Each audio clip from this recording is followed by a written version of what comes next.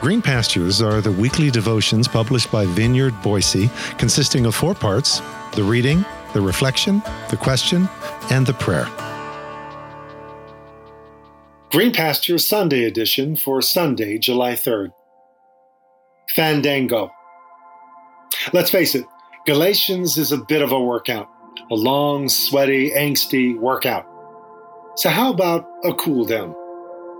After a night of vigorous dancing for hours, and I mean hours, the custom at our monthly family dance is to cool down with a line dance fandango, which is gloriously slow, leisurely, and relaxing, usually to the gentle strains of Don Williams' That's the Thing About Love. Google it, and then ask me, and I'll teach you the dance. So, let's try a devotional form of fandango today. Let's just pray.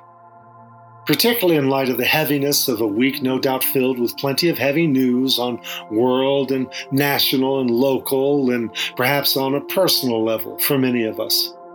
Let's just pray. This is the last part of a prayer inspired by Psalm 22 from the book Sheltering Mercy by Ryan Whitaker Smith and Dan Wilt. Get it. Use it. And right now, let's just pray. Give me the faith to believe that you have not abandoned me in my pain. In your mercy, heal this blindness that I may live to see your goodness yet again in the land of the living. For you who suffered and died, stripped of glory, mocked for your meekness, are no stranger to pain. Were you not in your hour of need forsaken?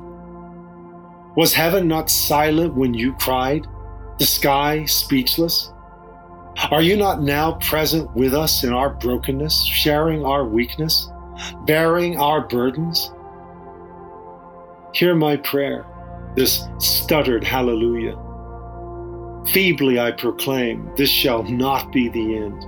This crushing weight of sorrow will not endure forever, for the old things will pass away and be remembered no more, when Abba comes to make all things new.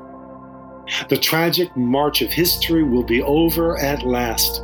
Wars, famines, holocausts, wasting disease, inestimable loss, forgotten when dawn breaks in your new world.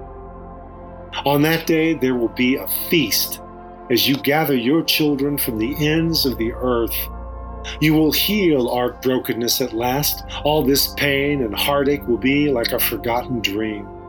When you make your home with us, when Christ our King fills his cup, and we all, with one voice, sing the story of your mercy.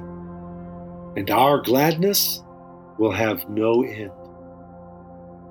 Amen.